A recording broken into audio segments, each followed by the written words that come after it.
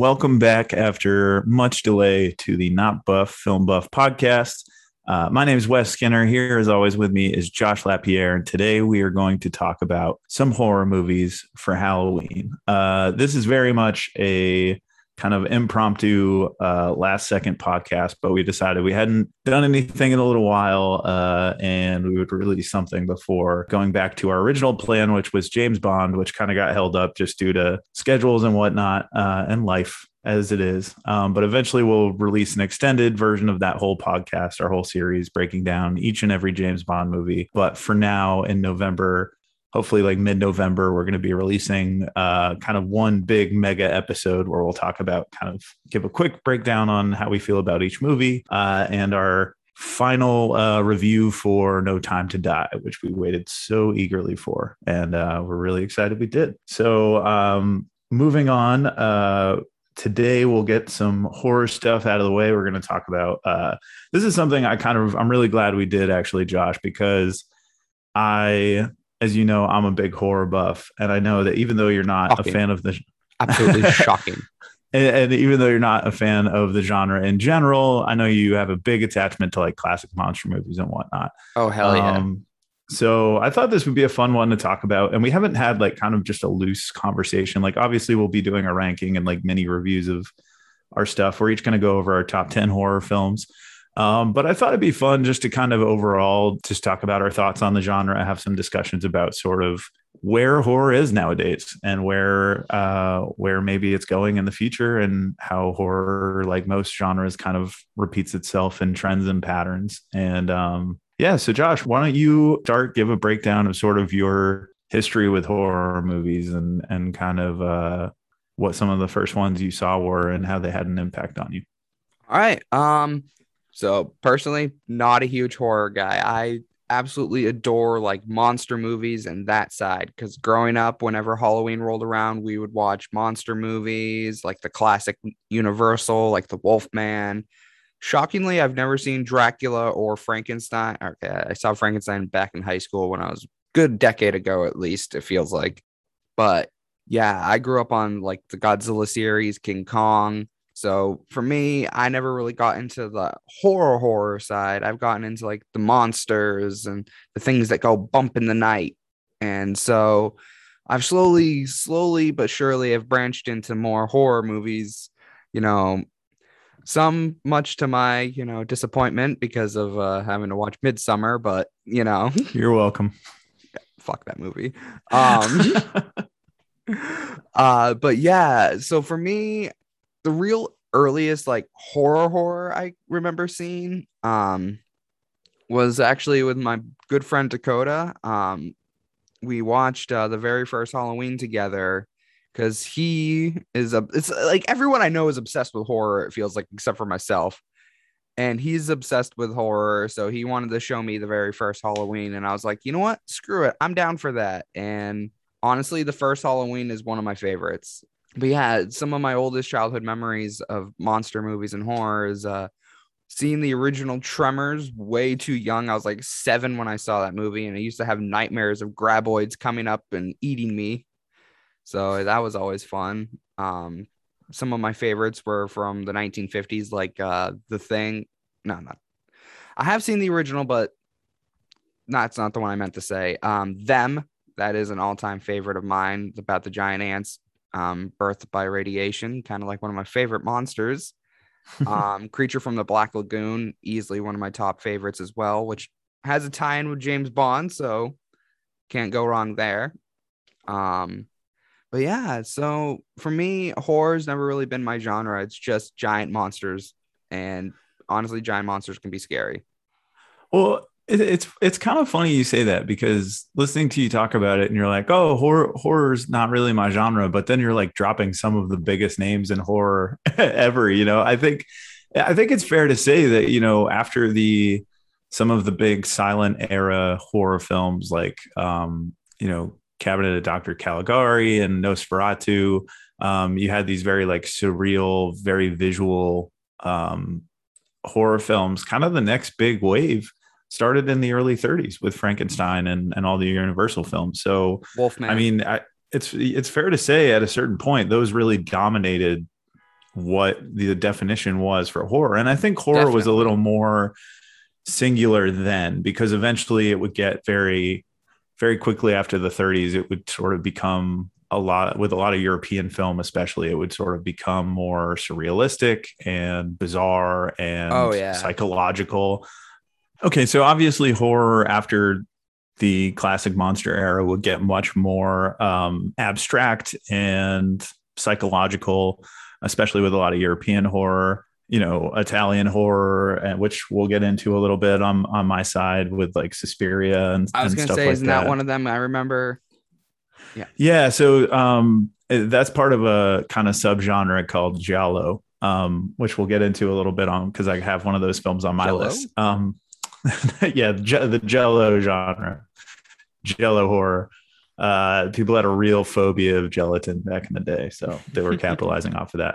But yeah, so it was, I do think that you are a horror fan, but just kind of when it was more compact, like when it was less kind of like, because I think nowadays horror has slowly become more, what is this horror movie about, and less sort of it's really been about trying to get creative and dig into people's psyches now, which a lot of early films did too, but we've kind of come back to that trend, I think, in modern horror.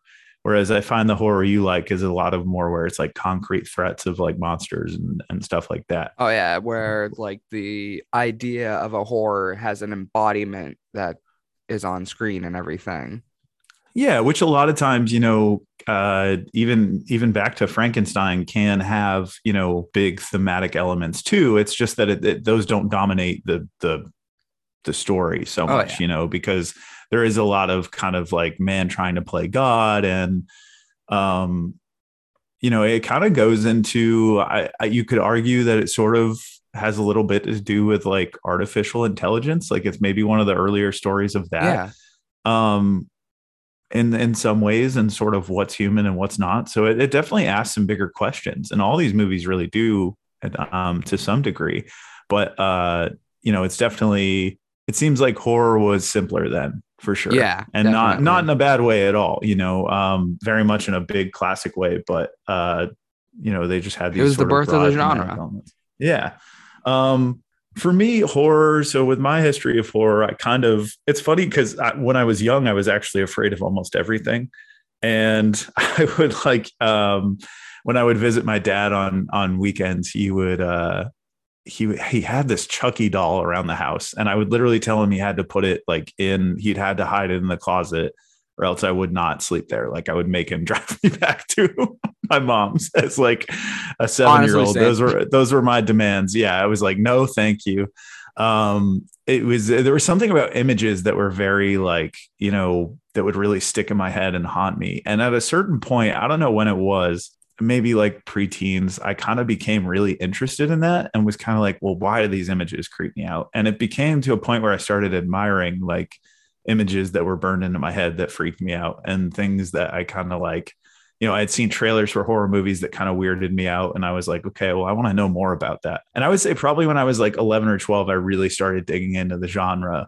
Because as a kid, I grew up on kind of, we've talked about this before, where you grew up on a lot of classics, and I grew up on like kind of some weirder stuff. I grew up on classics too. Like my mom was a big Star Wars fan, but like, some of my favorite movies as a kid were a lot of like Jim Henson's weirder stuff, like Labyrinth or Dark Crystal. And like, there were kind of scary elements to those that I was really fascinated by.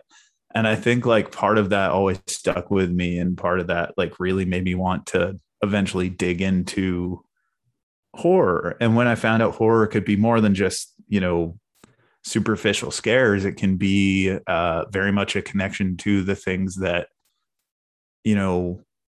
not just make us afraid, but make us question ourselves and make us insecure as people and make us kind of like ponder our place in the world, all these big questions.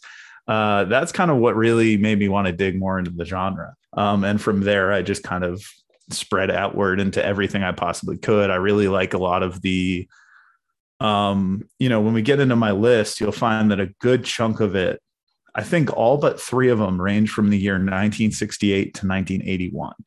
which makes sense because I would say in general, my favorite decade for film, one of my favorite decades at least, would probably be the 70s.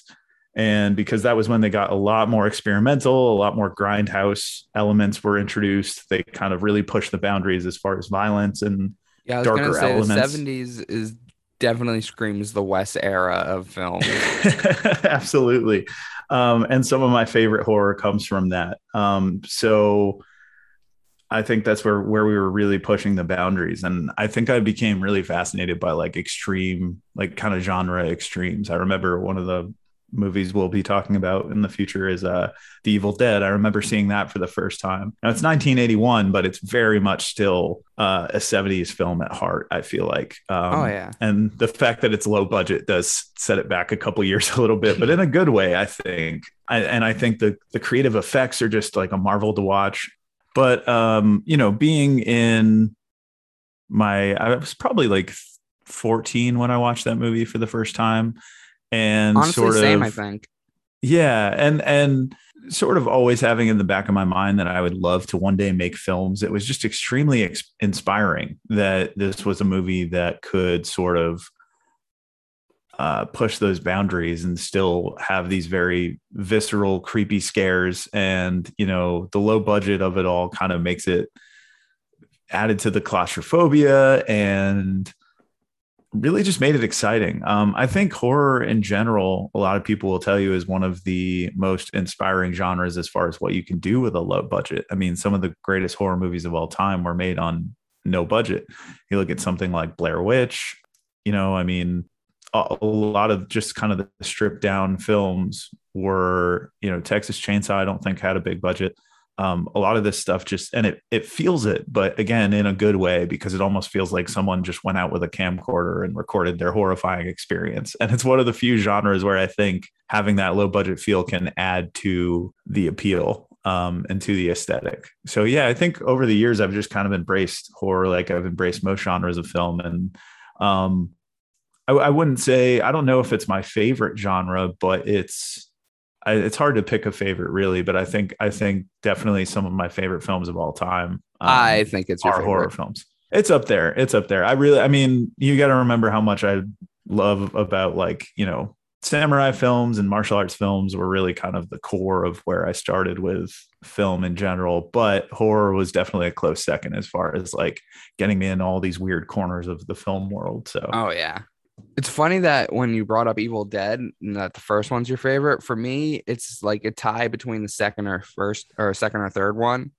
Because as we were like discussing, making our lists and, kind of discussing our setups on horror and everything, we came to the realization that I love it when it's paired with another genre where it's like either action, comedy, suspense, monster film, sci-fi. It's always like when it's paired with that is when it's my favorite. And like I love like the slapstick humor that's in Evil Dead 2 and then furthermore in Evil Dead 3 or Army of Darkness. And that's just, I don't know, I've never really like loved a pure horror film. I guess it's always I would argue except for Halloween. Yeah, okay, yeah. Because the first Alien, would that be? No, it's more sci-fi, I guess. I mean, I view, spoiler alert, it may or may not be on my list, I view Alien as a pretty pure horror film. I mean, a lot of people, yes, it's horror sci-fi, but a lot of horror, and like you said, a lot of the best horror, is related to or does have another genre incorporated in it. And that's what I love about horror is I think it's pretty versatile and multifaceted. I think because horror, to be a horror movie, the only defining characteristic it really has to have is the emotion of being afraid, uneasy, uncomfortable.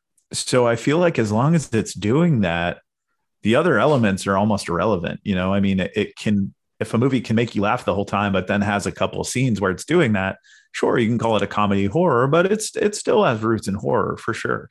Films like Army of Darkness and, the Evil Dead sequels, they do have a place in my heart for sure. I am probably almost as precious about Army of Darkness as I am about The Evil Dead, just in very different ways. When it comes to like today, where we're ranking horror films, I would, The Evil Dead is just would definitely be I would put it on a higher pedestal as far as that, just because that's what more of its focus is on, is the horror. But it definitely has a little bit, you can see that sort of tongue in cheekness that Sam Raimi implements in the sequels. You can see a little bit of that even in the original, I think. But a lot of it is he sort of does these physical gags for comedy in the second two. And a lot of that was stuff he couldn't quite pull off in the first one too. So I think kind of making it a more gritty, stripped down horror movie was really the way to go when they were at that budget level. Definitely. But yeah, I'd like to get into sort of more of the conversation of like what we each define as scary, and if that's even as an enjoyable of an emotion for you as it is for me when watching a movie. I want to kind of get into our different definitions of like what makes a good horror movie. But I think what'll speak the best for that is if we go through our lists, and then we can kind of use those examples and stuff afterwards to have kind of our bigger discussions about the genre. Josh, if you would like to start with. Yeah, I was going to say, want me to just go first just because I have like the most quote unquote basic, I guess, would be the way to That's not true. That's not true at all. I think listeners will find you have a very distinct taste in horror movies that I think shows through your list. But go ahead and hit us with your number 10. At number 10, I have I believe it's 2018 movie Overlord with Wyatt Russell. I forget some of the other actors in it because it's a lot of like no names kind of. And it takes place during World War II, and there's like Nazis making zombies, and there's like some body horror thrown in there. It's definitely more action oriented, but it's got some moments of like terror. And I watched it with Jonah one night. He was watching it because he was just catching up on some movies he hadn't seen and was interested in. And he was probably about halfway through it, and I ended up watching it from that point all the way to the end with him. And I thought it was just really fun and really cool. And it had some great scenes in it too. It's funny you mentioned that one because I have seen it. I've seen it once. I actually watched it pretty recently. I want to say like maybe a year or two ago for the first time. And I did enjoy it. And it actually has a lot of elements, like a lot of the kind of extreme pulpy genre stuff that I really love. I know something about it. I don't remember if it's rated R or rated PG-13, but I remember something about it felt PG-13 for me. And I think that was maybe the only thing that held it back was like I wanted it to go a little further. It's a very weak R-rated film. Yeah, okay. I believe it is definitely R-rated because there are some graphic scenes in it. Like a guy gets like half his face blown off, another one's like breaks, and you can see his bones like sticking out his back. And I remember there were certain scenes of, I love anything that feels like a tribute to that type of movie. And I do remember really enjoying it, but I'm glad you brought that one up because that's, even though I definitely think it has some flaws, I think it's a really fun genre experiment. Oh yeah. It's very like genre heavy and stuff. And definitely got like that pulpiness that, I've somehow become a major fan of over the years and stuff. And it's the newest film on my list. Did you want to say any closing things for Overlord? I love it. All right, man, that's a good pick. Yeah, I'm really glad that one, like I said, it's one that I don't know if it would entirely be on it definitely wouldn't be on my top 10, but again, I feel like it's, to me, reads a lot as an action film too. Yeah. Whereas I'm more into like a lot of the pure horror elements, but I do think it's a really fun one. Yeah, this is like the least horror of the horror movies I have on here. Sure. In my opinion, at least. So I do have a ton of honorable mentions, but I'll save those for the end, just so that hopefully anyone who's angry at any omissions I left on this list, maybe that'll help quell that a little bit. So my number 10 is, so we briefly mentioned the giallo genre, the Italian horrors, mostly in like the 70s. Deep Red it's Dario Argento from 1975. And I had first discovered this, and I had always known about the genre, but didn't really dive into it until last year. And I watched a couple Lucio Fulci films, who's another prominent director in the genre, and like 3 Argento films, and just became obsessed with like the overall look and aesthetic and style and the tropes of these of these films. And I started with Suspiria because I know that's the big one, and I really liked it. However, I think I like Deep Red even more. Well, I know I like Deep Red even more. Deep Red is the general story is about a psychic who, while everyone's watching her in this opera, kind of do like she's doing some sort of presentation or something. She spots, or she says that she senses like a deep evil in the crowd. And we see from a first person perspective of someone watching her from the crowd run away. So assuming that, this person is the killer, or, the deep evil she's speaking of. She is eventually murdered, and a jazz musician witnesses this from outside the window. And from there, the story kind of unfolds. Argento has this trope of kind of having characters play detective when they're not really detectives. So like in Tenebrae, there's an author. In this, it's a jazz musician. But he sort of gets entangled in this whole plot. And there's a lot of really fascinating statements about like gender norms and sort of men assuming that they always have the upper hand in the world. And it's this very, it goes very deep into these things while being just this really fun slasher film revolved around its set pieces. And the visuals are fantastic. The cinematography, the music, it's very striking. And I just absolutely fell in love with this film. It has some really cool twists and some really creative set pieces that I just adore, and some images that will really stick in my head for years to come. So it's definitely one, Josh, I'll have to make you watch at some point because it's very fun, very dark, very weird, but also I think could be a crowd pleaser. I've seen Suspiria, or that's the title, right? Yeah. That's the only one of that genre of horror that I've seen, and that was back when I was in a film studies class in high school, and I was very much checked out of it, just like for another Midsommar movie. Just I wasn't clicking with it at all, but I'll definitely give this one a try. At least, and like Midsommar. At least it's something that I think is interesting to look at for the craft. I think the craft alone is just extremely well done. Yeah, like I said about Midsommar, beautiful cinematography, shit, everything else. All right. We'll cross that bridge when we get to it. Yep. So for me, for my number 9 is the horror comedy Cabin in the Woods.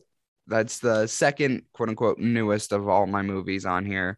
That one I actually watched with a group of friends for the first time a good few years back, and I fell in love with it because it poked fun at the genre tropes, and it had like lots of throwbacks and Easter eggs to all sorts of different horror movies, like ones that I've never seen, like Hellraiser. It plays on the trope of like a backwoods zombie family, and it was fun, and it definitely had some good elements of monster horror, some great effects for the creatures. And I think what really sold it is just the dark comedy that was in the movie, because that's what I loved about it, was the dark comedy, because I'm a sucker for that. And the all-out attack at the end of the movie in the facility was just awesome to watch. Very, very bloody too. Well, it's interesting that you like that one, because I loved it a lot, but mostly because I was already a pre-established horror fan.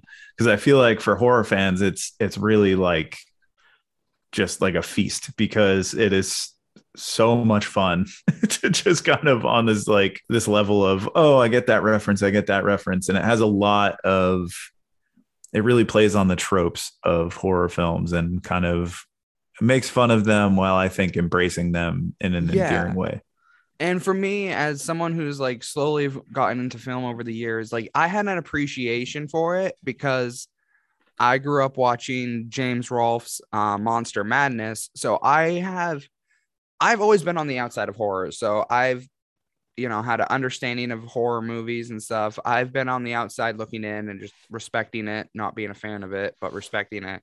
So this movie was, it felt like a good gateway for me because it was Sure. like that. It paid respects to past horror movies while being in its own thing. And I think the dark comedy was what helped with it. And it almost had like a tongue-in-cheek vibes at times and that pulpiness that I love. Yeah, I feel like it can feel a lot like you know how everyone's kind of been raving about that Sparks Brothers documentary that Edgar Wright did, and how everyone's like, "Oh, I had no idea who this band is, but now I feel like I have the same relationship with them as a fan just from watching this documentary." I feel like that's kind of like Cabin in the Woods for horror movies, Oh where yeah. like if you're not a horror fan, I feel like you can watch that and totally understand why people love horror. Yeah, and that's what I got from the movie, and I really enjoyed it. I haven't watched it in a while, but it's definitely one I will gladly come back to every October. It's a fun one. It holds up for sure, and it does feel like one of those staples, um, kind of like Trick or Treat or something that feels like a Yeah, fun like watch every year Halloween movie. definitely, definitely. All right, what's All your right. number 9, bud? So my number 9 is Stanley Kubrick's The Shining from 1980. This movie has a very deep history of behind the scenes drama and all sorts of weird, ranging from weird to conspiratorial stuff. I Like the moon truly just landing. find this.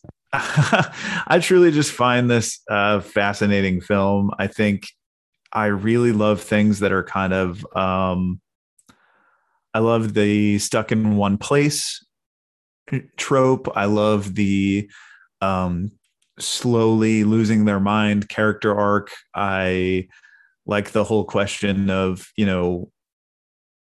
are these really supernatural things sort of pushing this guy, or does he really feel as though, or is this just him? I think that's fascinating and what makes it so scary.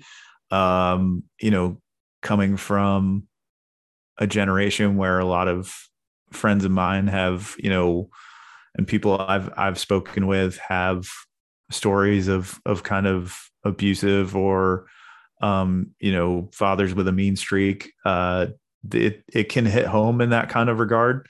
And I think it's just kind of an example of one of those horror movies that, while it has these supernatural elements to it and these kind of surreal images, I think the scariest thing is how real it feels at times and how real his anger feels at times. And because of that, I think it really has an impact.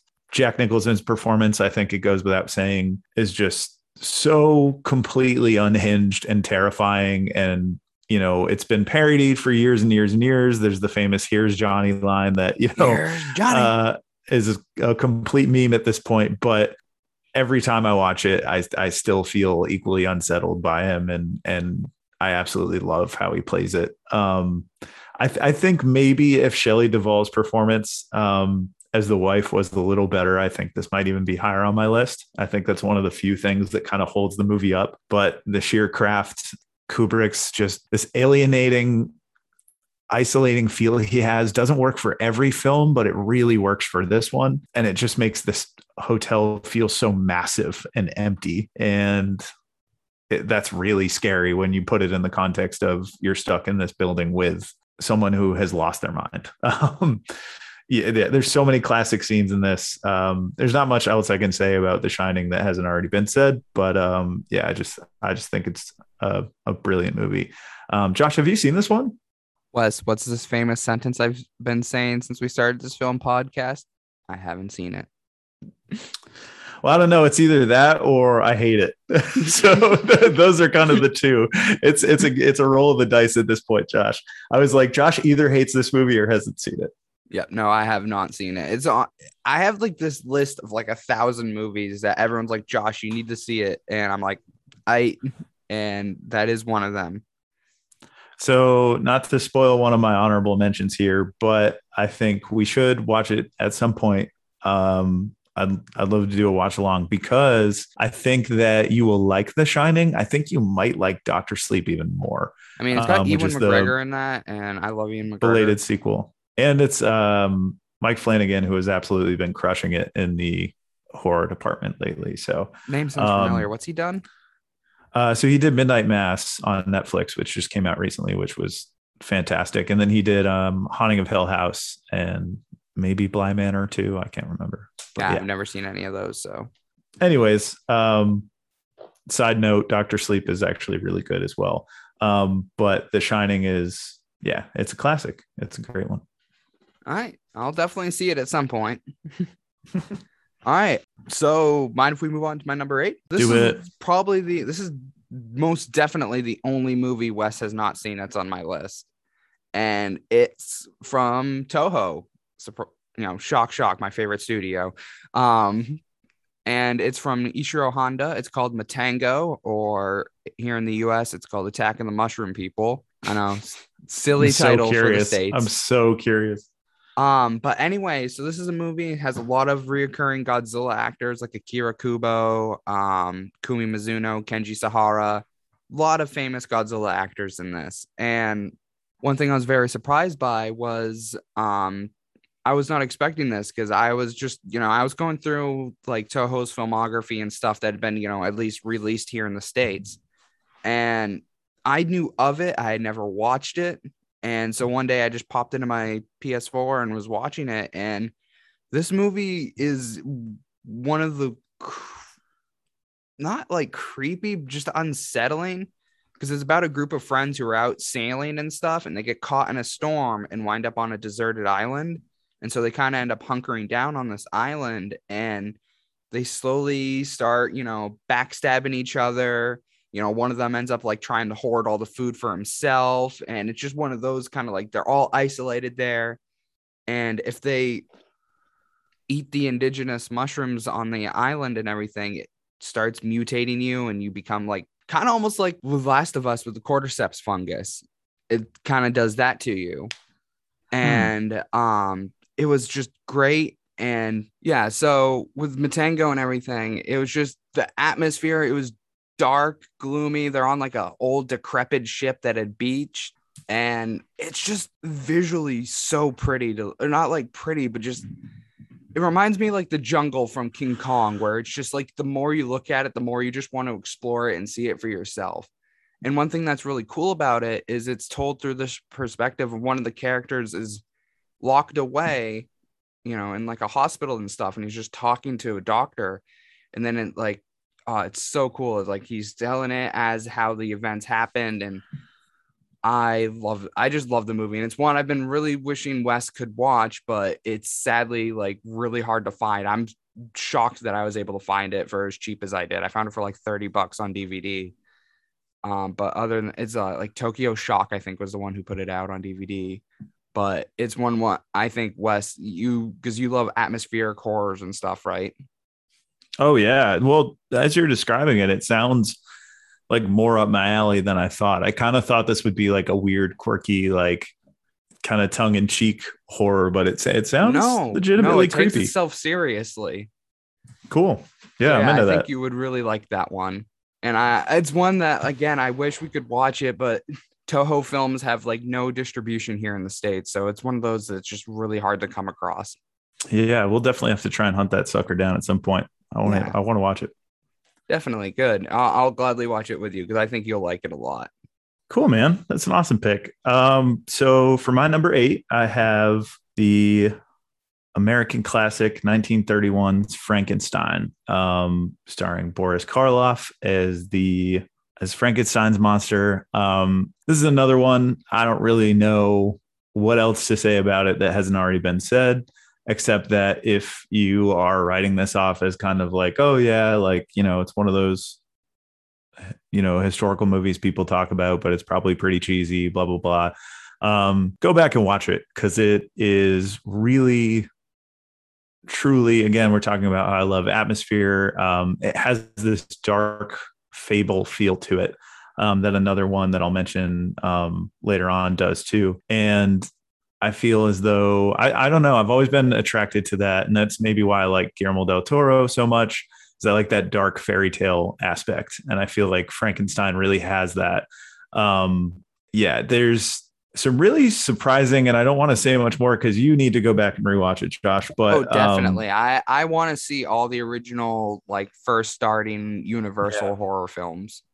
This one has always been my favorite of that of that group, and it's just always stuck with me. I remember first seeing it with our grandpa actually, and Nice. really being surprised at how much I loved it, even as a young kid, because it was before I had kind of my brain had accepted black and white movies. And I think I was really young. I was probably like 6 or 7 or something. And I was just glued to the TV and could not keep my eyes off it. It's just really just this brilliant little dark fairy tale. I think the performance of Boris Karloff as Frankenstein gets often parodied and kind of summed up to, the zombie walk and him just kind of grunting, but it's really, really so much more than that. And there's all these little nuances that he adds to it that I think just really help that telling of the character stand the test of time. It's nothing like Mary Shelley's book, which I read a long time ago, but it's honestly, I kind of like this story better.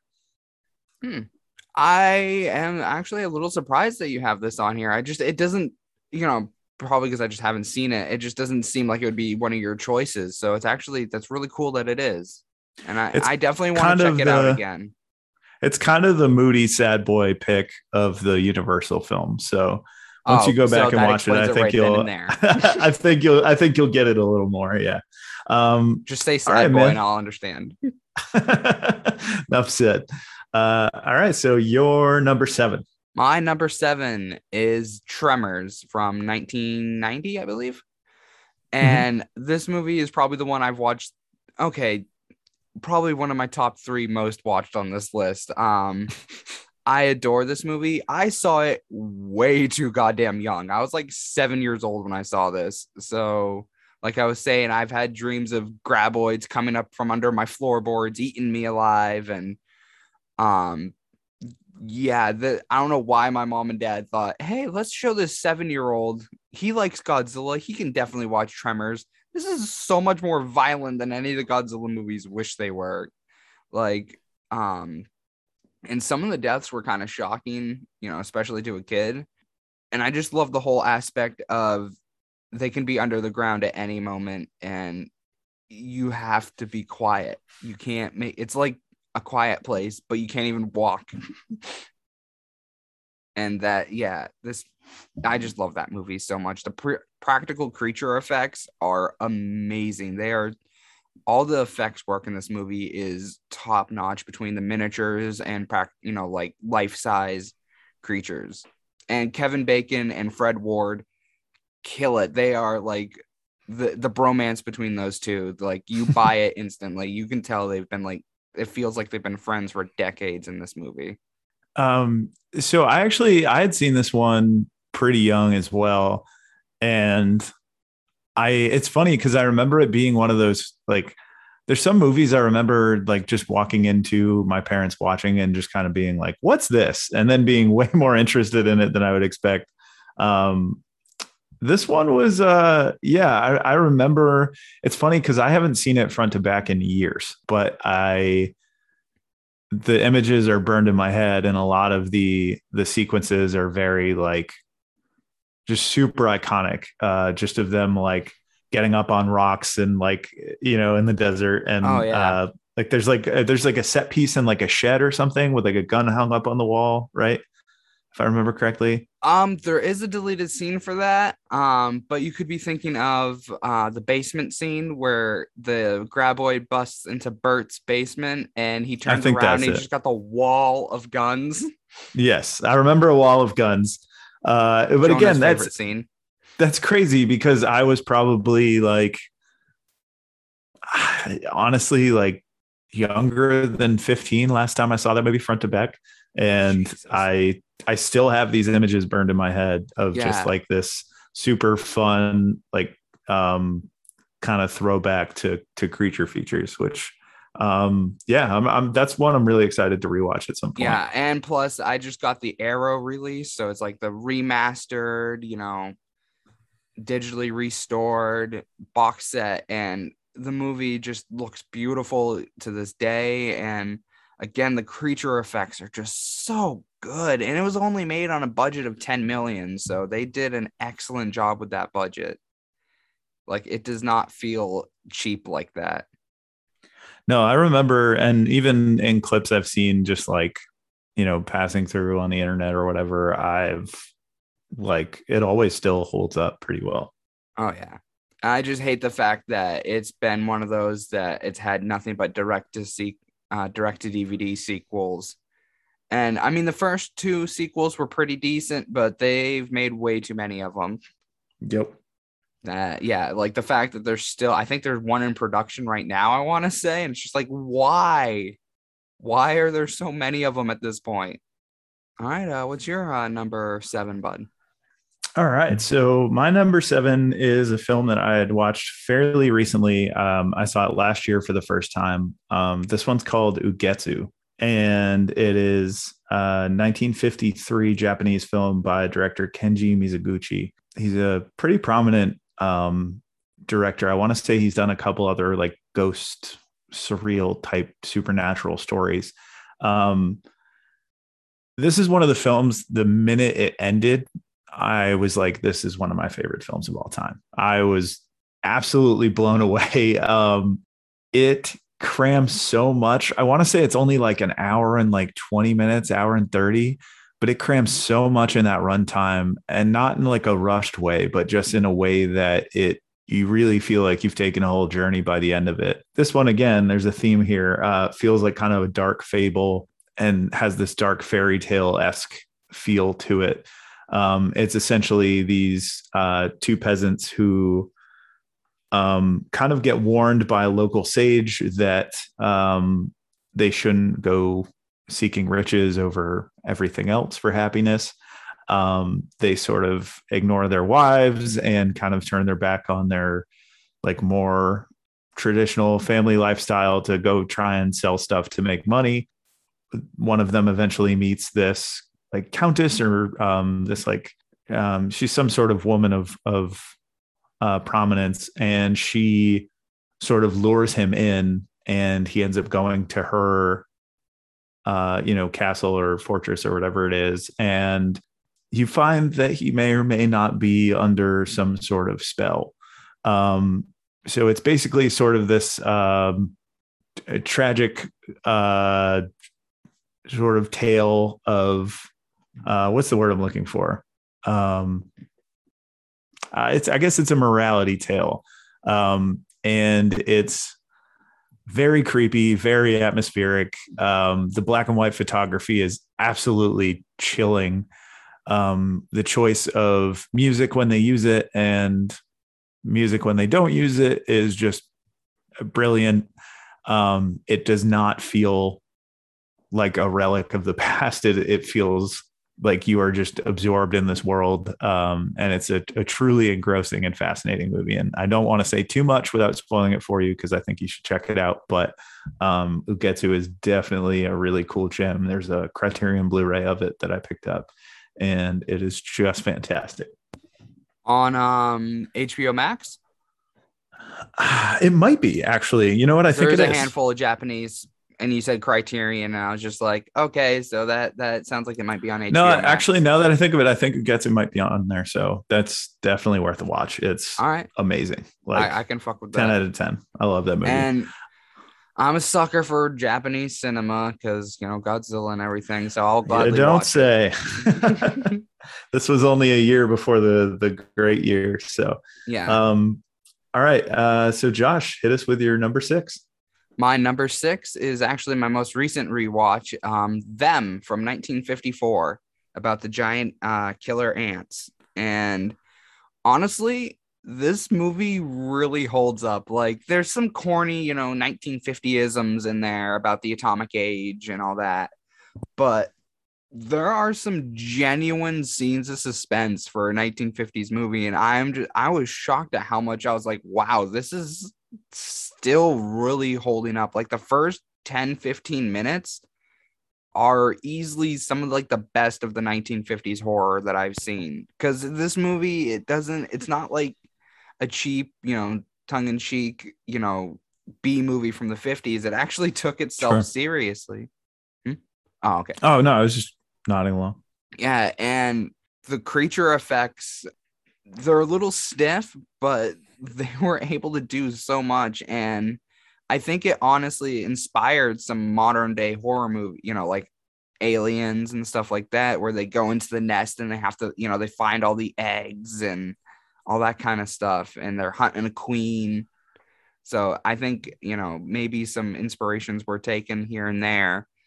Yeah, just the overall, there's the scenes of suspense in this movie are genuinely really well done. Like, again, like there's just scenes where it's like, if I just hear that, like the sound the ants make, and it legit sends chills up my spine every time I hear it, because it is just creepy. And yeah, I love this movie so freaking much. And it has like a 93 on Rotten Tomatoes. So you guys know it's going to be good. Can we talk about how I miss the era of being able to throw an exclamation point at the end of a title to stress just how suspenseful it is? This is one I saw very young, and I really it's another one that I just like, the images are very stuck in my head, and I don't remember them feeling dated or cheap at all. So I'm excited to watch it again. And again, I've seen a couple like screenshots since then that like still look really cool. And I mean, I think there's something to be said for how creative artists had to get back then. It's not like now where they're like, oh, well, we'll figure it out in the computer. I think when effects creators had to rely on doing everything practically, you really came up with this stuff that you're like, holy shit, like, had computer animation never been invented, I'd be curious to see how much more we could do. Not that we've necessarily, the practical world is completely dead, but it's fading, and it's sad when you look at films like that where all it took was some atmospheric black and white photography and some creative effects, and you got some really cool stuff. So yeah, there's like a scene in like an old general store that had been attacked by the ants and everything, and the scene is genuinely suspenseful, because there's like the guy gets left behind because his cop buddy has to go out and gather the reinforcements to bring in and to investigate it, and he hears the ants, and there's no dialogue during the entire scene. It's just him. He's slowly turning off the lights as he's just looking around. And there's a great shot of him. He's just kind of like looking back and forth between areas. And it's so creepy and like so well done. And I really do appreciate that they keep like they don't show the ants right off. And yeah, I can't sing this movie's praises enough. Yeah, that's another one I'm really excited to check out again. All right. So for my number 6, Josh, you mentioned Aliens, which is a great segue to me talking about 1979's Alien, its precursor, directed by Ridley Scott, starring Sigourney Weaver. I'd be surprised if I need to explain this film to anyone at this point, but this is one of the most iconic people stuck in a place and a creature's hunting them down movies ever. Could this also be considered a slasher genre? Part of the slasher genre? Yeah, I guess. I mean, it technically follows that formula, right? And I'd argue it's a creature feature, it's a sci-fi, it's a suspense thriller, it's a lot of things. I think every time I watch this movie, I'm just riveted by how cool it must have been to see this in theaters for the first time. There's so many iconic shots. Sets. Yeah, the sets are brilliant. What do they call him? The Starman or something. There's some name for it. I don't know. Someone will hear this and correct me. Please do. So, but I forget what they call him, but there's like that set of the guy kind of in the like pilot suit thing. Yeah. And it is just fucking cool. And, H.R. Geiger's design work for this is gothic and creepy and weird and truly alien. Like it really feels like these things were not created by people, which is just so exciting of a concept. Because I think sometimes we get so hung up on like, sometimes aliens look a little too familiar, whereas not in this. Everything feels entirely of its own feeling, and I think before we got like Prometheus and all that, I kind of liked how we didn't know much. All we got were those amazing sets, and I think it created that fascinating feeling. And what I find so interesting about sci-fi and the idea of space and what's out there is that we don't have the answers to all the mysteries, and this movie created that, and that made the threat in the film feel scarier. So when we finally get to the point where this creature's hunting everyone down, we don't know why, we don't know who brought this thing, we don't know why they wanted to bring this thing. You get some backstory with the android on the ship that kind of snuck on there, but God, is it a fun movie with just so many iconic moments. Sigourney Weaver playing Ripley kills it in this movie. One of the absolute best. Yeah, one of the absolute best lead characters in a film ever. I mean, for me, she's up there with your Indiana Jones, your any of the leads from Star Wars. I mean, she is just one of the most iconic characters. And I think that it's really cool. One of my favorite things in horror movies is when you don't really know who your lead is. You just kind of have this cast, and there's a couple, like, the captain and stuff. There's a couple characters that they lead you to believe are going to kind of be the male lead who's going to save the day.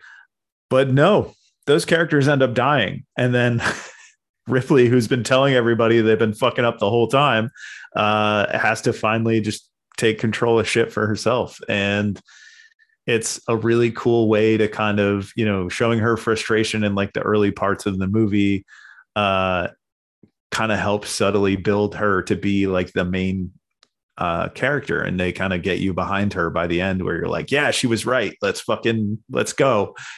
Oh yeah, really just an absolute blast. And I know, there's the constant debate over Alien versus Aliens. First off, you can love both, but I kind of have a cheat answer, which is I feel like they're two different films. I think on a horror level, I think Alien is better, and I think on an action level, Aliens is its own thing, and I think, but Alien, because it has that horror angle, because it has this atmosphere, I love Ridley Scott's direction in it. I think it's just, and of course I can't move on without talking about the iconic chest bursting scene. Oh my God, dude, that scene is fucking wild. The idea that they told people that something was happening, but didn't tell them exactly what on set. And then it means you got some of the most organic, real reactions, which is just makes that scene so rewatchable and so fun. I remember I actually showing Leah this movie for the first time last year. I filmed her reaction to that. Oh my scene. God, how have I not seen that? And there was a literal yelp. Yeah, I'll have to find that. But it was a very enjoyable moment for me. But yeah, this movie will always have a close place in my heart and is one of my favorites. For me, I personally love the second one more, because I just love that, like, even with all these big macho military guys, they're just no force to the unstoppable aliens and everything. And then just the iconic line of let go of her, you bitch, when she's in the mech and everything. And if you're someone who grew up on StarCraft like myself, you can go back and watch Aliens and kind of feel like you got a StarCraft movie. All right.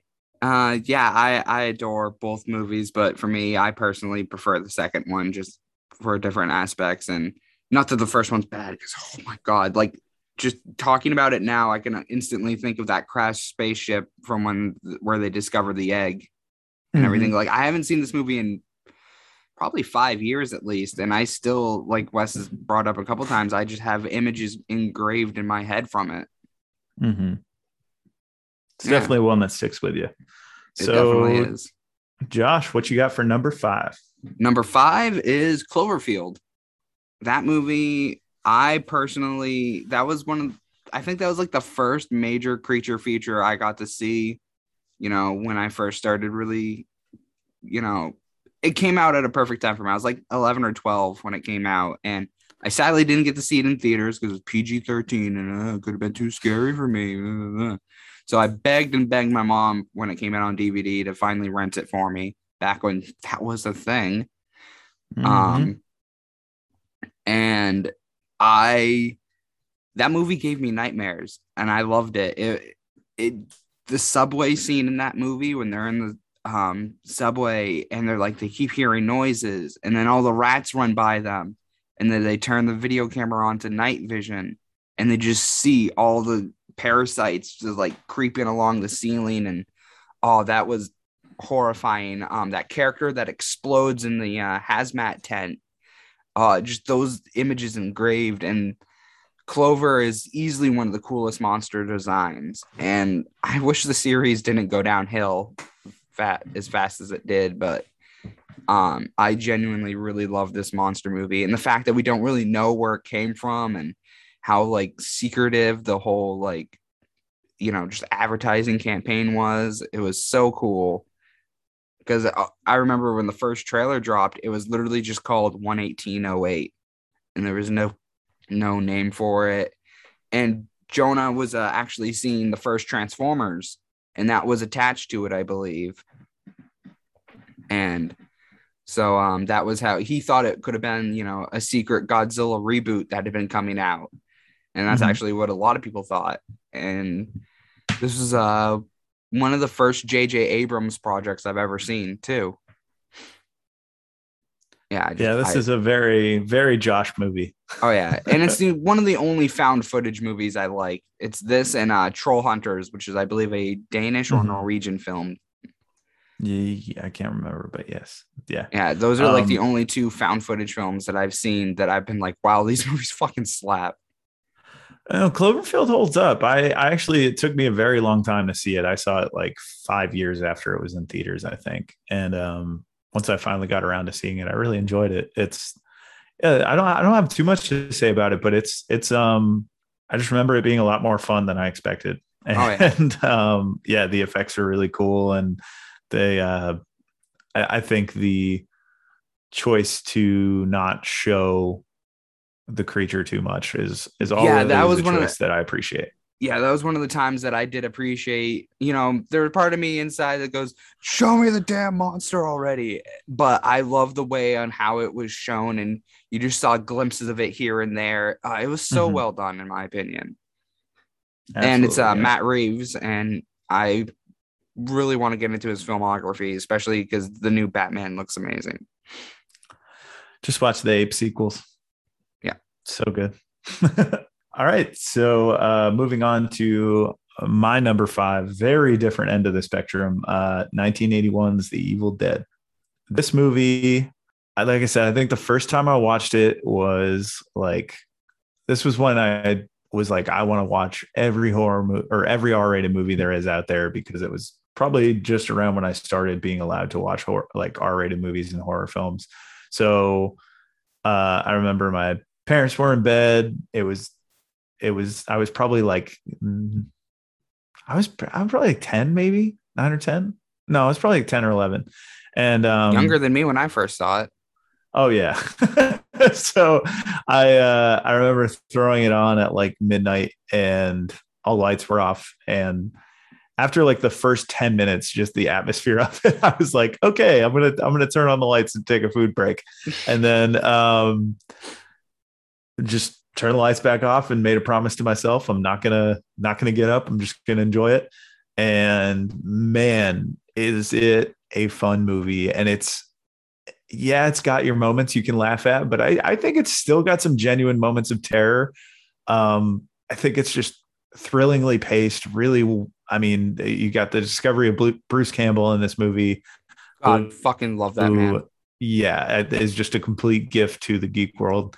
And it's like I said, the low budgetness of it, the creepy tone, the really, really, really fantastic creative effects. And there's points where you just completely throw realism out the window. There's points where like the creatures are dissolving at the end and they just look like legitimate Play-Doh. But I'm okay with that. I think it's because I would rather just see an image that I haven't seen on screen, something that seems new and creative. And I think this film just oozes that. And it really goes to show what you can do with independent filmmaking. Yeah.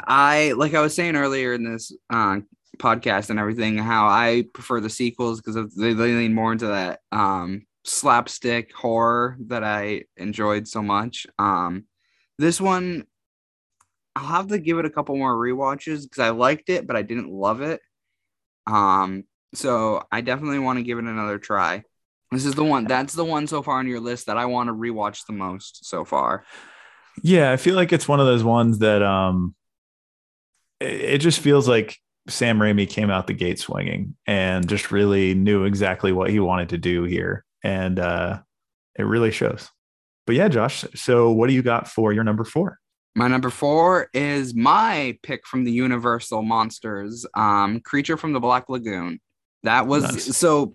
This completes my trifecta of 1950s, well, specifically 1954 monster movies, which was Gojira, them, and now Creature from the Black Lagoon. All came out in the same year, and they're all fucking some of my all-time favorite movies. This is one that you can ask my family. I have watched it billions of times at least, and I think Gilman is easily one of the coolest creature designs. I even have like one of those Diamond Select figures of him. I'm, fingers crossed NECA releases their version because they're slowly working through the monsters right now. They did Mummy, Frankenstein, and Wolfman. Wait. I'm having a revelation here. His name is Gilman? Yeah, Gilman. Gilman. But they call him Gilman? Not in the movie. It's basically the fan name that's just kind of stuck over all the years because they just call him the creature. I was like, Gilman, is this canon? No, God, no, it's not really canon, but it's basically become the unofficial official name. And it is one of the coolest creatures. It has like its eyes never blink, and it's really unsettling at times. And this is one of the only times that the horror takes place during the day and actually still works.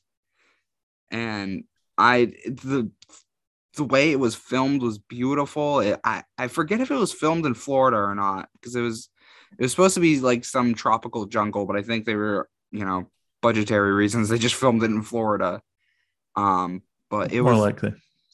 It was just really well done. I can't sing this film's praises enough. And weird facts, but the music to this movie got recycled and reused in the American cut of King Kong versus Godzilla.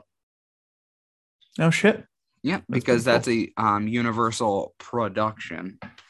Mm. So when they had Makes redubbed Godzilla and brought it over to the States, that they had put their own stock music and erased the masterful work of Akira Ifukube, which is, don't do that. Don't do that. But yeah, this movie visually is one of the prettiest, and it's got some of the great underwater photography. I believe it's Rico Browning is the name of the filmographer or cinematographer, who ended up working on the James Bond movie Thunderball. Yep. But those underwater scenes were a little overused. This one, it was perfect because it fit the. Still gorgeous. Still great looking. Oh yeah, still gorgeous in Thunderball, but it worked better in this movie. Nobody asked for Sean Connery H2O. Yeah. Which is what they should, if they ever reconsidering renaming that film in the canon. Yeah. I would just like a little money on the side for taking my idea. Oh yeah. But yeah, this movie, I love it. This is one that I have like a really nice quality Blu-ray for it, and it's such a good movie, and I can't praise it enough. Ever since The Shape of Water, to bring up Guillermo del Toro again, came out, I've been wanting to rewatch this movie so bad because I haven't seen it, and this is another one I haven't seen. It's strange. I don't know what it is, but a lot of your picks are all movies I like watched as a kid. All the imagery got like burned into my head, and then I never watched them again.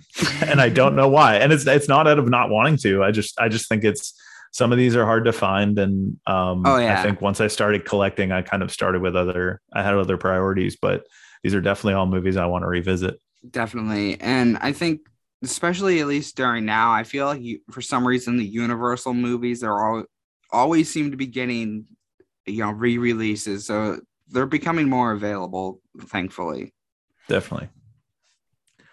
But yeah, that was my number 4.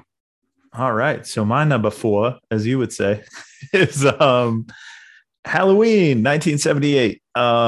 So I'm finally going to break the trend of my last 2 picks where you said you like the sequels better, because if you like the sequels better to Halloween, you're definitely on something. Because this movie is fantastic. I love John Carpenter in general. I've been binging a lot of his work lately.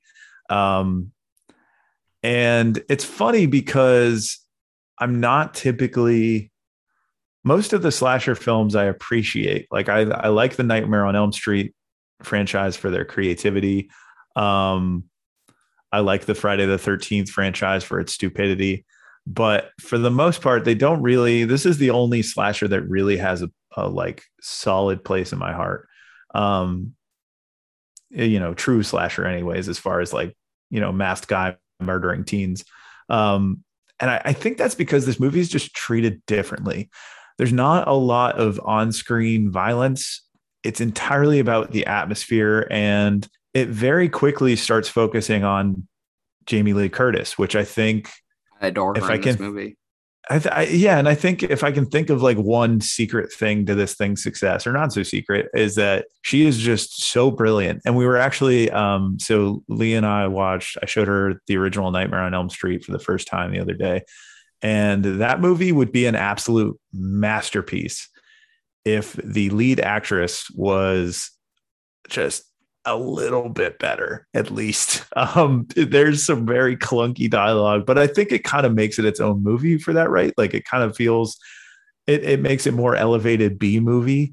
Whereas I feel like because Halloween has a powerhouse lead performance and just the charisma of Jamie Lee Curtis, I think kind of elevates it completely out of B horror movie genre and just completely into kind of like an all-time great.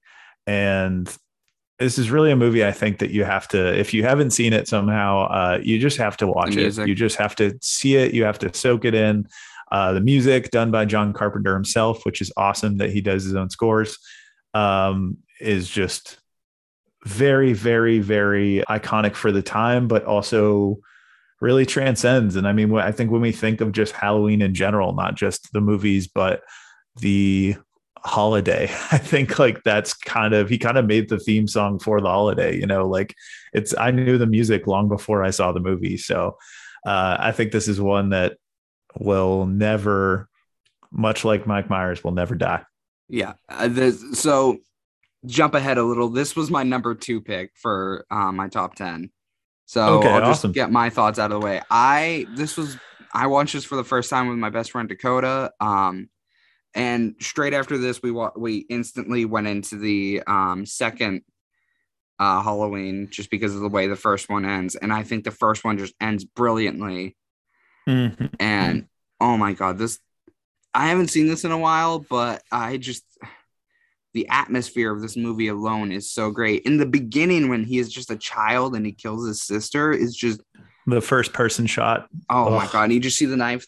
Yep. Oh, it's so, yeah, the whole movie is just excellent. It is easily one of the creepiest movies I've watched. And like the scene where she's walking down the street and she like looks behind her and he's like halfway hidden by the bush. She turns around again, and he's just gone.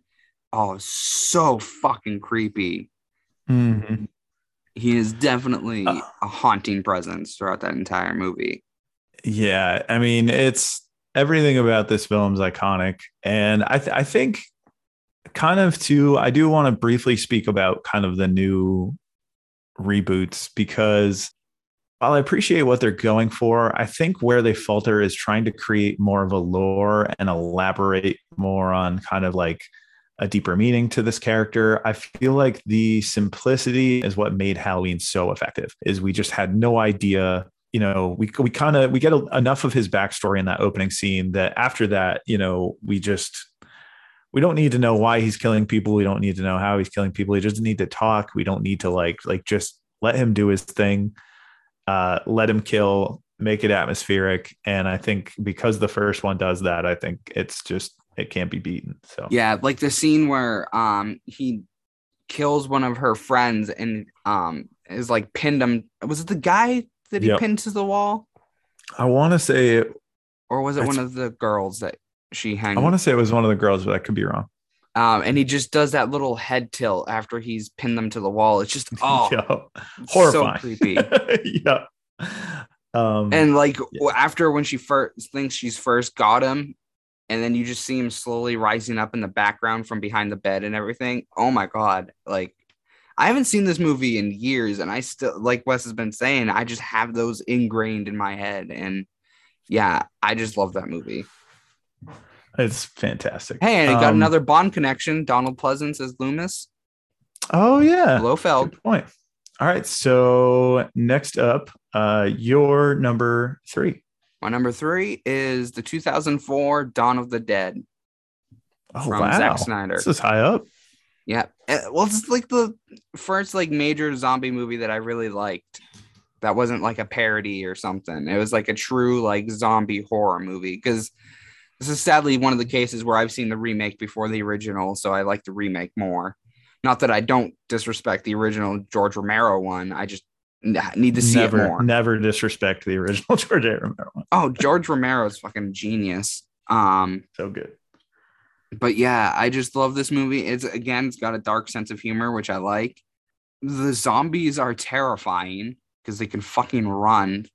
So that was great. And I just love the whole like Dead Rising aspect where they're in the mall and they're just like fortifying it and making it their home. And I love that about it. That's so cool. I like those kind of stories. And this is one of the I think this is one of the only ones on my list that ends on a truly bad note for the main characters and everything. Because this is the one where it's a dark ending, and then got that sweet Disturbed soundtrack, which really totally doesn't date it at all. Nope. So this movie came out in 2004. Was Down with the Sickness even a cool song then? It was only 4 years old at that point. Okay. So this is when Disturbed was like riding high. That's fair. Yeah. Yeah. This movie, like the zombie effects look great. I love the scene where they're on the roof and the guy's just holding up signs on which zombie the snipe and everything, and they're just in there. I do love that. Yeah. Yeah. And this is actually my first Zack Snyder film. I personally enjoy his work. I remember getting into some very heated discussions with my old gaming teacher and Dakota, because we both like Zack Snyder and he hates Zack Snyder with a passion. Zack Snyder somehow managed to be a really polarizing figure in the film world, where it's like, why can't it just be either like him or you don't? Why do we have to be dicks about it? Like, yeah, it's just like, yeah, I've come around to him quite a bit actually over the years. So I've had a full arc with him. I really loved him when he first hit the scene with this and 300. And then he kind of started losing me a little bit during like the Sucker Punch and Owl movie era. And then came back with, I actually really like his Watchmen. And then I think came back with a vengeance when he was finally able to release his Snyder Cut, because I think that thing is one of the few times where the obnoxious Reddit pages were right. Yeah. And we needed to see that movie. So yeah, I'm really glad we got that. But yeah, I adore this movie. This, like I was saying, Ving Rhames is great in this, and this is one that I need to rewatch again because it's been a hot moment since I last watched it. But it's one that I've always enjoyed. It's a fun one. I actually rewatched it fairly recently. Yeah, but I don't think it's as iconic as George A. Romero's, but I think it's definitely an enjoyable time for sure. Oh yeah, definitely. And it's a lot of these I've just been too busy this holiday season to watch a lot. Well, I've also been watching a lot of I've been watching a lot of new ones to myself, like a couple of the Hammer films, Malignant, fucking Midsommar. You're welcome. It's 2 hours I need back in my life, please. 2.5. 2.5, whatever. But yeah, I think that just means you love it, that it only felt like 2 hours. It just breezes right by. Oh, or was that just the 2 hours I was alive for? But yeah, Dawn of the Dead's one that I'll gladly revisit anytime Halloween rolls around, or just whenever, because zombies are always cool. Yeah. All All right. So on to my number three, which is 2015's The Witch, or The Vavitch, if you want to be a dick about it. Um, so this one has a very special place in my heart for a lot of reasons.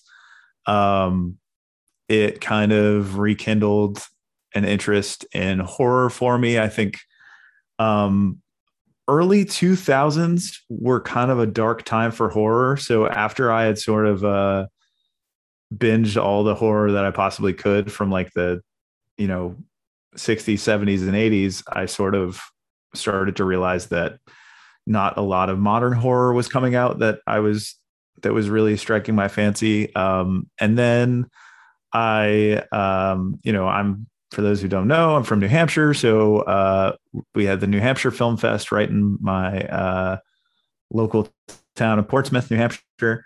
And Robert Eggers was there premiering his film of The Witch, which I got to see that night. And That's cool. got to watch for a Q&A after. So he grew up in Lee, New Hampshire. I believe he grew up in Lee, New Hampshire, and a lot of this is based on folklore about witches from there. So for those of you who don't know, it's about a family who's cast away. This is like what is it, like mid 1800s, something like that, and early 1800s, and they're a family who's cast away to live by themselves from the village, and they slowly start having paranoia when the youngest child disappears, and the oldest child, played by Anya Taylor-Joy, is sort of thrust upon as the scapegoat for this. And they start accusing her of being a witch. And it sort of becomes this claustrophobic witch hunt where you only have a few characters. So there's only a few suspects, and it builds paranoia throughout the film. We see very early on evidence of a witch, but after that, we're mostly just left with their experiences in this cabin. And it ends with one of the most atmospheric and chilling final 10 minutes I've ever seen in a film ever. A lot of people like to write A24 off as just kind of pumping out artsy bullshit, like which is fine. I get it. But I truly think, fuck off. But I truly think that The Witch is I think it's a modern masterpiece. I really love this film. I think it doesn't go on a minute too long or a minute too short. It's everything it needs to be. It's everything I love about horror. It's just this constant building of tension to this point where you just can't stand it anymore. It's got this heartbreaking emotional core to it where you're seeing all these characters that you want to root for just turning on each other. The performances are great. Just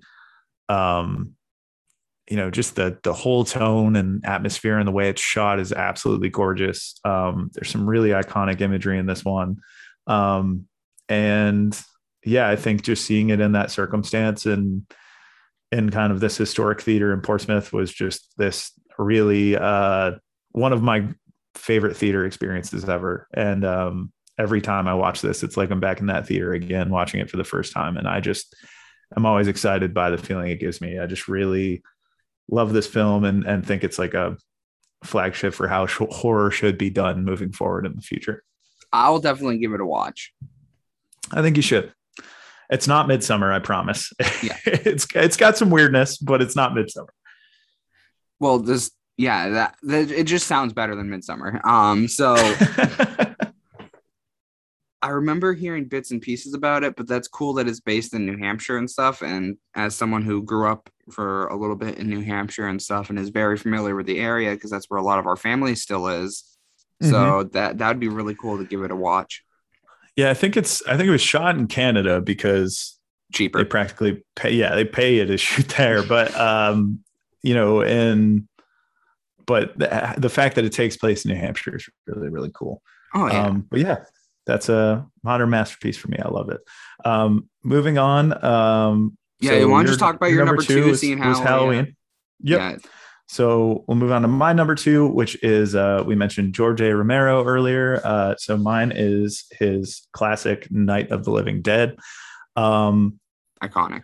I think that a lot of people will kind of write this off as, yeah, we get it. It's the first one, but like Dawn of the Dead did it better. Or a lot of people kind of love when more spectacle got brought into it or it gets a little bigger. I personally really stand by the fact that I think this one is just the one for me. Like I just, from, the iconic opening scene of, they're coming for you, Barbara. Yeah, they're coming to get you, Barbara.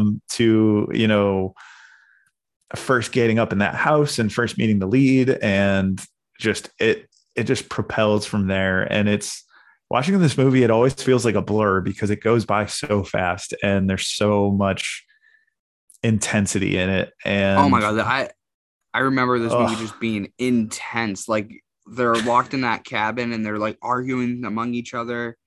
And wasn't this like a big deal at the time because I had a black lead and everything?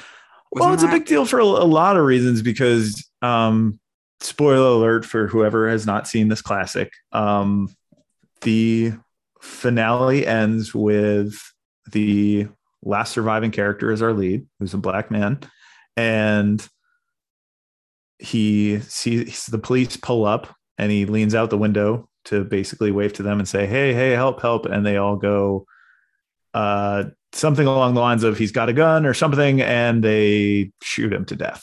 And it is just a chilling moment, not only because of the political climate, but just being roped up in that and kind of seeing that it was a problem then and it's a problem now. And whether or not George A. Romero admits this, because he's been very diplomatic about saying that he wasn't trying to make any sort of cutting political statement with that, but a lot of people like to believe he did.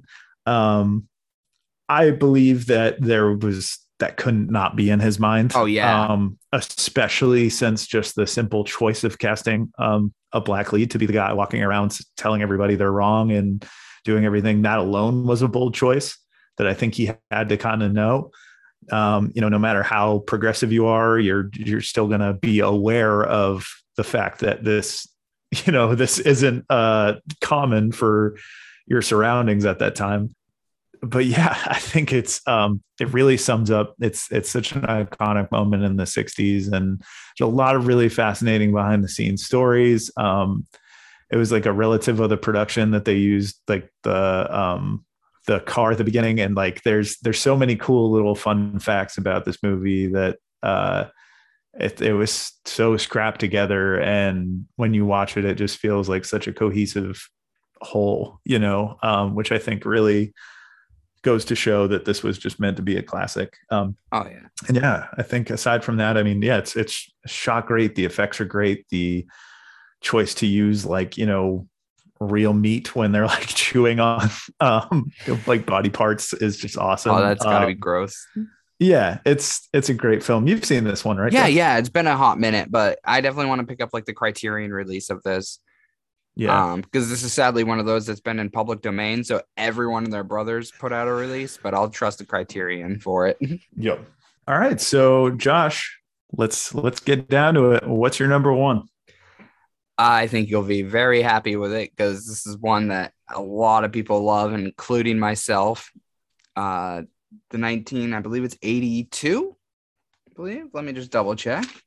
Yep, 1982's The Thing from John Carpenter. So good.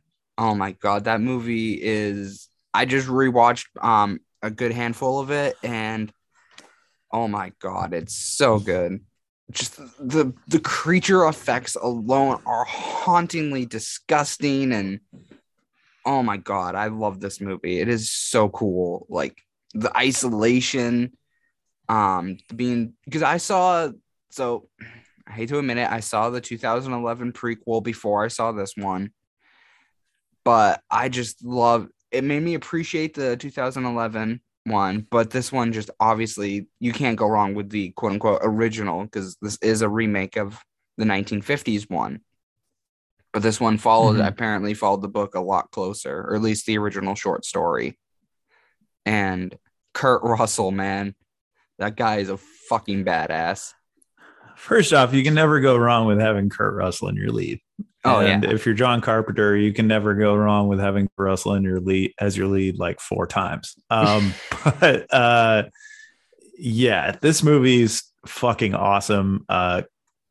The effects are just jaw dropping and disgusting and nauseating in the most satisfying way. Oh yeah.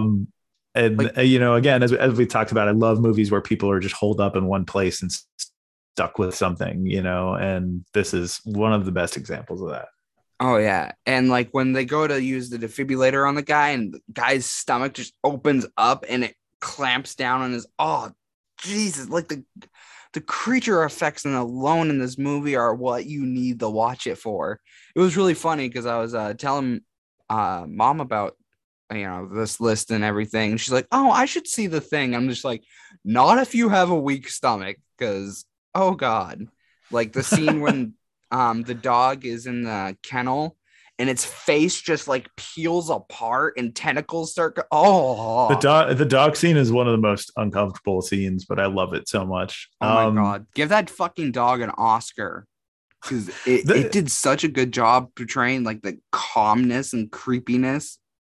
Speaking of Oscars, this is just like between like Kurt Russell and Keith David, and then you have like this whole cast of just like fantastic people. Everyone in this is just like the coolest like 80s character actors you could possibly get to pull in this movie, and everyone just sells their roles so well.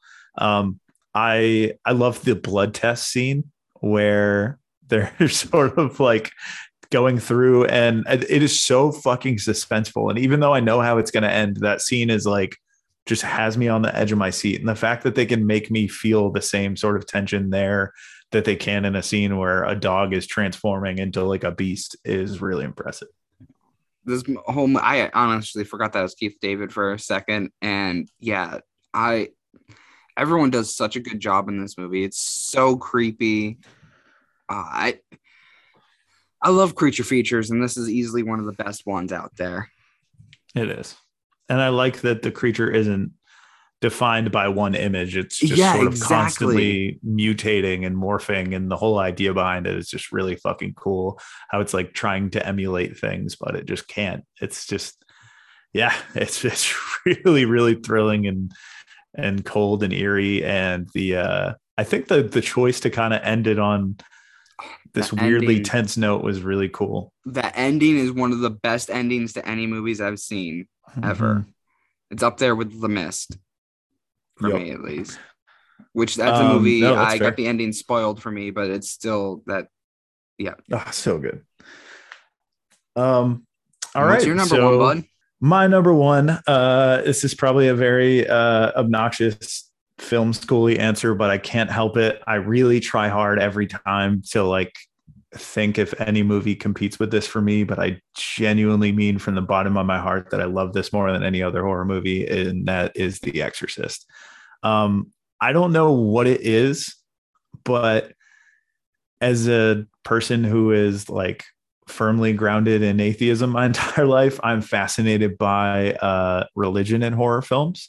Hence why the aforementioned Midnight Mass was a big hit for me. But there's something about it that I find, characters whose faith are tested. I'm just very fascinated by that as an arc. And I think that the cast here is just fantastic. This is a movie that falls completely flat on its ass if you don't have a good cast. And from the girl playing Reagan to Linda Blair, to her mother, to the priest. I mean, everyone in this just brings it 1000%.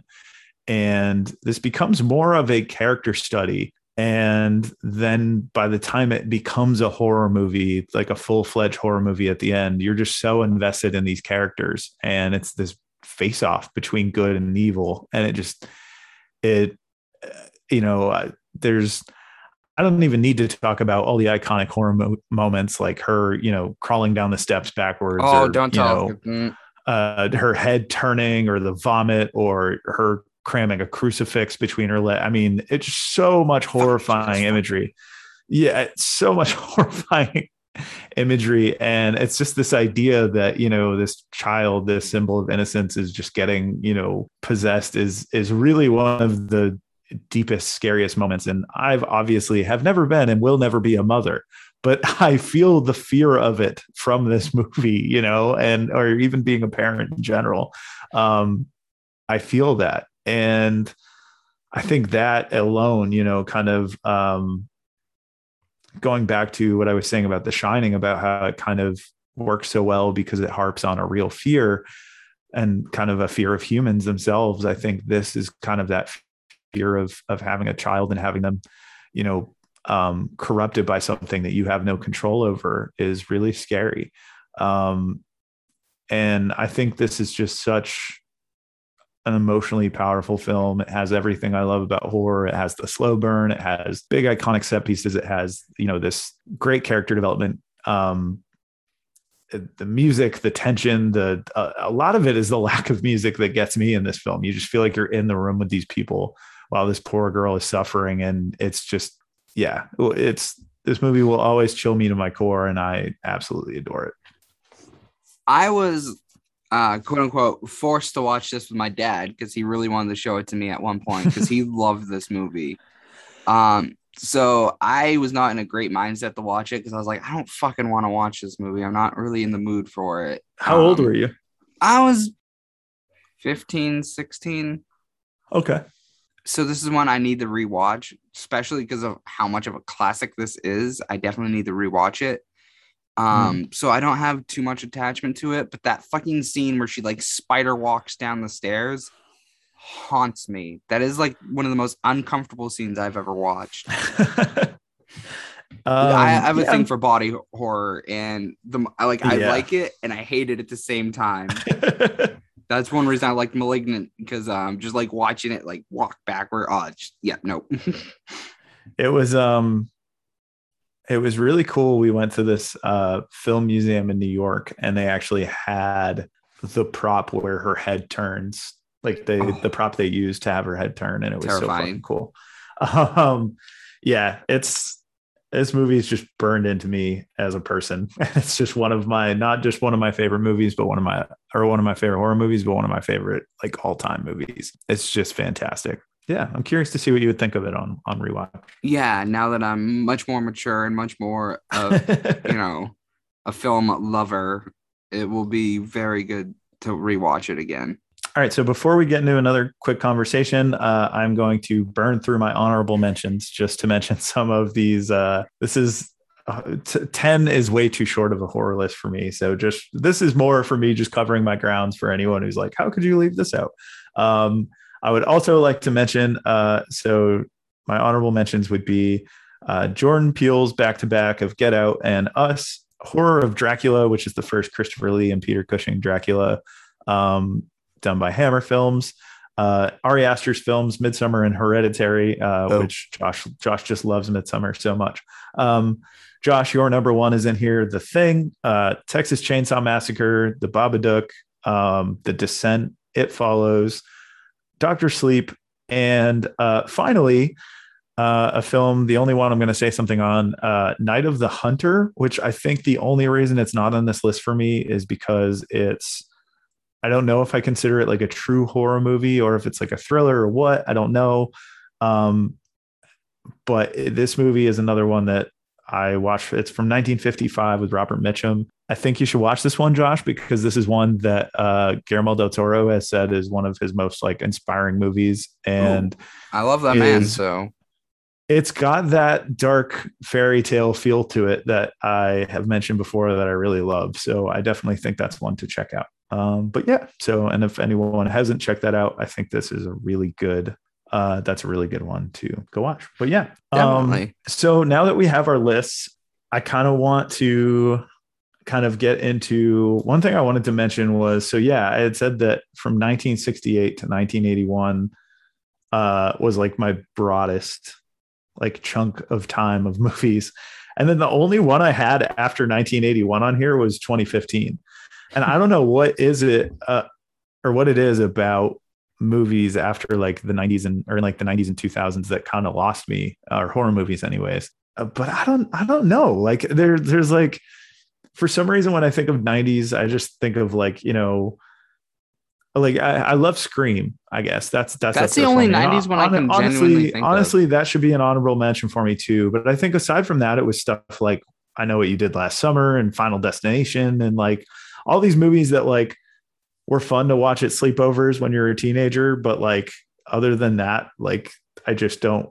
They never really had much more of a life for me. And I guess it's just that it was kind of the era of horror that was more like we were still kind of reliving a lot of the slasher genre from the 80s, because I even don't really have much from the 80s in there aside from Shining and Evil Dead, which was barely in the 80s. So um yeah, I don't know what it is about that era that just kind of, or those couple decades that just kind of lose me in horror.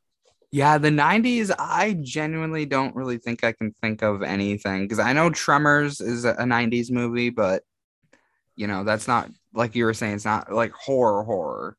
Um, Yeah, and I'm sure there's some gems out there, which, if anyone hears this and has recommendations, please let me know. Because I, I wasn't old enough to be involved in the indie film scene, which I think is probably why I'm loving a lot of modern horror over the last decade or so, just because it's been very like, I've been able to dig for small stuff, which is where I find a lot of my favorites. But yeah, I don't know. Unfortunately, it's a little bit. There was like a weird kind of. I had a weird blind spot there for horror. for me, it seems like horror is in a renaissance right now because it feels like between 90s and the 2000s, at least in my opinion, I was also really young during the 2000s, so I didn't really pay attention too much. Um, but it feels like horror wasn't really big. I feel like the torture porn was basically the only really big thing going for horror at the time. It's true. You had Saw in the early 2000s and Hostel and shit like that. So yeah, it feels like those were like the only real like genres of horror going on. And then it's like all of a sudden it feels like with the 2010s and everything, um, the paranormal movies are what started taking off, and that's where we're kind of at at least my opinion, that's where we're at right now in horror is reliving the paranormal stuff. Yeah, sort of. But I think now people are, there's even like a resurgence of creature features, and there's hybrids, like again, like Midnight Mass is both kind of like a religious horror, but also is a creature feature. And then, yeah, we've just had a lot of cool stuff lately over the last few years. Again, a few of the ones I mentioned, like It Follows and The Babadook, like it's not last few years. This was early in the decade now, but of the 2010s. But, ever since then, I feel like there's been this constant push to kind of get creative horror out there. Again, I feel like people like Jordan Peele, and I know you don't like him, but Ari Aster are making these big waves and really drawing in these fans in the ways that, people like Wes Craven and John Carpenter did back in the 70s and 80s. It seems like the type of horror that's really prominent right now is psychological and supernatural. Mm-hmm. So those seem to be, at least to me, what's been really big with horror right now. And the occasional slasher movie, like apparently fucking Halloween, you just can't kill it. And there does seem to be this debate in horror too, where I feel like a lot of the sort of A24 artsy horror movies, a lot of them have to do with trauma and kind of these emotional arcs that I feel like for kind of loses some people. Me. I personally love that stuff. That's fair. I personally love that stuff, but I feel like for some people, yeah, it doesn't work as well. There's also like, I mean, it depends on what your definition of scary and horror are. Again, the movies we've listed, I think, are pretty vastly different. For the most part, a lot of them have like little threads of similarity, but I think for the most part, we listed a pretty varying degree of films. And I mean, we only had 2 crossovers on our list. yeah, and it goes to show how far these like how, and that's why I had so many honorable mentions. Is it just I feel like it's such a large genre and it's been dissected over years and years and years. It kind of feels like, like talking about horror back in like the 50s was like talking about like punk music in the 70s. You were like, yeah, you have these bands, and like that's it. But then like now you try talking about punk or metal or something, and it's like a whole other discussion because there's thousands. Yep. And they're all very different. They all take from different subgenres and bring them into their own. Yeah. And you don't go to them all for the same thing, which I think defines what kind of horror movies appeal to us. I think for me, I've always been someone who I'm scared by things because of the more emotional human implications of something being scary. And that's why the more grounded stuff appeals to me a lot of times, grounded emotionally anyways, or thematically. Yeah. Otherwise I like it really heightened and crazy, but like Malignant. Horror. Yeah, exactly. Yeah, I mean, horror is a genre that you can go to have fun, or you can go to be miserable. It all depends on like Midsommar, how they approach it. Miserable. It makes me miserable, and I love it. And I hated it. But I think that's a good example of one of the movies I'm talking about, where like some people consider it a modern horror masterpiece, and others consider it a pile of trash. I don't think that's true. I don't think that's fair. I think because even you were complimenting the cinematography and some of the craft in that movie, so calling it a pile of trash is a little unfair. You could call it just not for you. You can call it, even if you want to call it not good, I'll take it. But I don't think it's trash. It's trash. All right, so feel free to comment, guys. Trash or no trash. How wrong is Josh, or how right is Josh? But yeah, I'm fascinated by movies like that are able to polarize people so much. Yeah. Even movies like The Witch and The Babadook were like that, where there were people like me who like, I was like, oh my God, fucking horror's back, let's do it. And there's other people who are like, I don't even think this classifies as horror. And while that hurts my stomach to hear, I can kind of get what they're saying because of what they're particularly looking for in horror. It all depends on what your definition is of scary and what your definition is of horror. Give me some monsters. So baby. I get where people are coming from. I personally like to feel tense and on edge. I like my brain to be slowly unraveled before the movie utterly crushes me. That's my type of horror. But, not everybody likes that. And that's fair. But at the end of the day, I can appreciate just letting go and having a fun creature feature as well. Yeah, creature features are where it's at for me. I just love the monster designs, the special effects used. That's one thing I hate about modern day is it's all done like CG. So that's why a lot of the movies I listed were like from like the from the 50s all the way up into the early 2000s when practical was still used for the creature designs and stuff. Get it for monsters. It's cities destroying monsters. That's hard nowadays, but I just love that kind of stuff. I love seeing creatures because they're like unnatural, and that's what I feel is the scariest. Is they just don't look like they belong in this world, and that's what I get the scariness from, or they're abominations created by man. Yeah, absolutely. Well, this has been a fun conversation. I think it's funny because I think you had a lot more to say about horror than you actually thought. Because I don't think you realize that like even your favorite franchise of all time, Godzilla, started as horror. Yeah. And I think you only left this out on a technicality. Otherwise, we all know that would be your number one. Yeah. It would be a fair choice. I would have put some Predator movies on there too, because those movies are amazing. I love the Predator movie. Okay, I haven't seen the fourth one, but because I heard that one was trash. So yeah, probably right up there with Midsommar. Am I right? Oh yeah. Never compare Predator 4 to Midsommar. Okay. One's in a black bag, one's in a gold bag. God damn it. On that note, thank you so much, everyone, for listening to our Halloween special. This was a lot of fun, and we're hoping to do more stuff like this soon.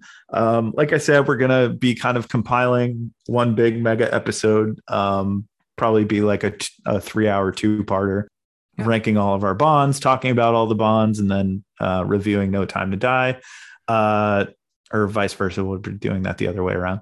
And then after that, we are going to wrap up the year and the first season of the podcast with a Matrix binge, which will be really fun. Nice. But leading up to Matrix Resurrections. I think that's what they're calling it, right? Something like that. Yeah, something like that. All the R titles lose me. Yeah. Yeah. But yeah, so stay tuned for that. And we look forward to seeing you guys then and geeking out about more cool shit. Until then, have a very spoopy Halloween, and we will talk to you next time. Get spoopy, people. Bye.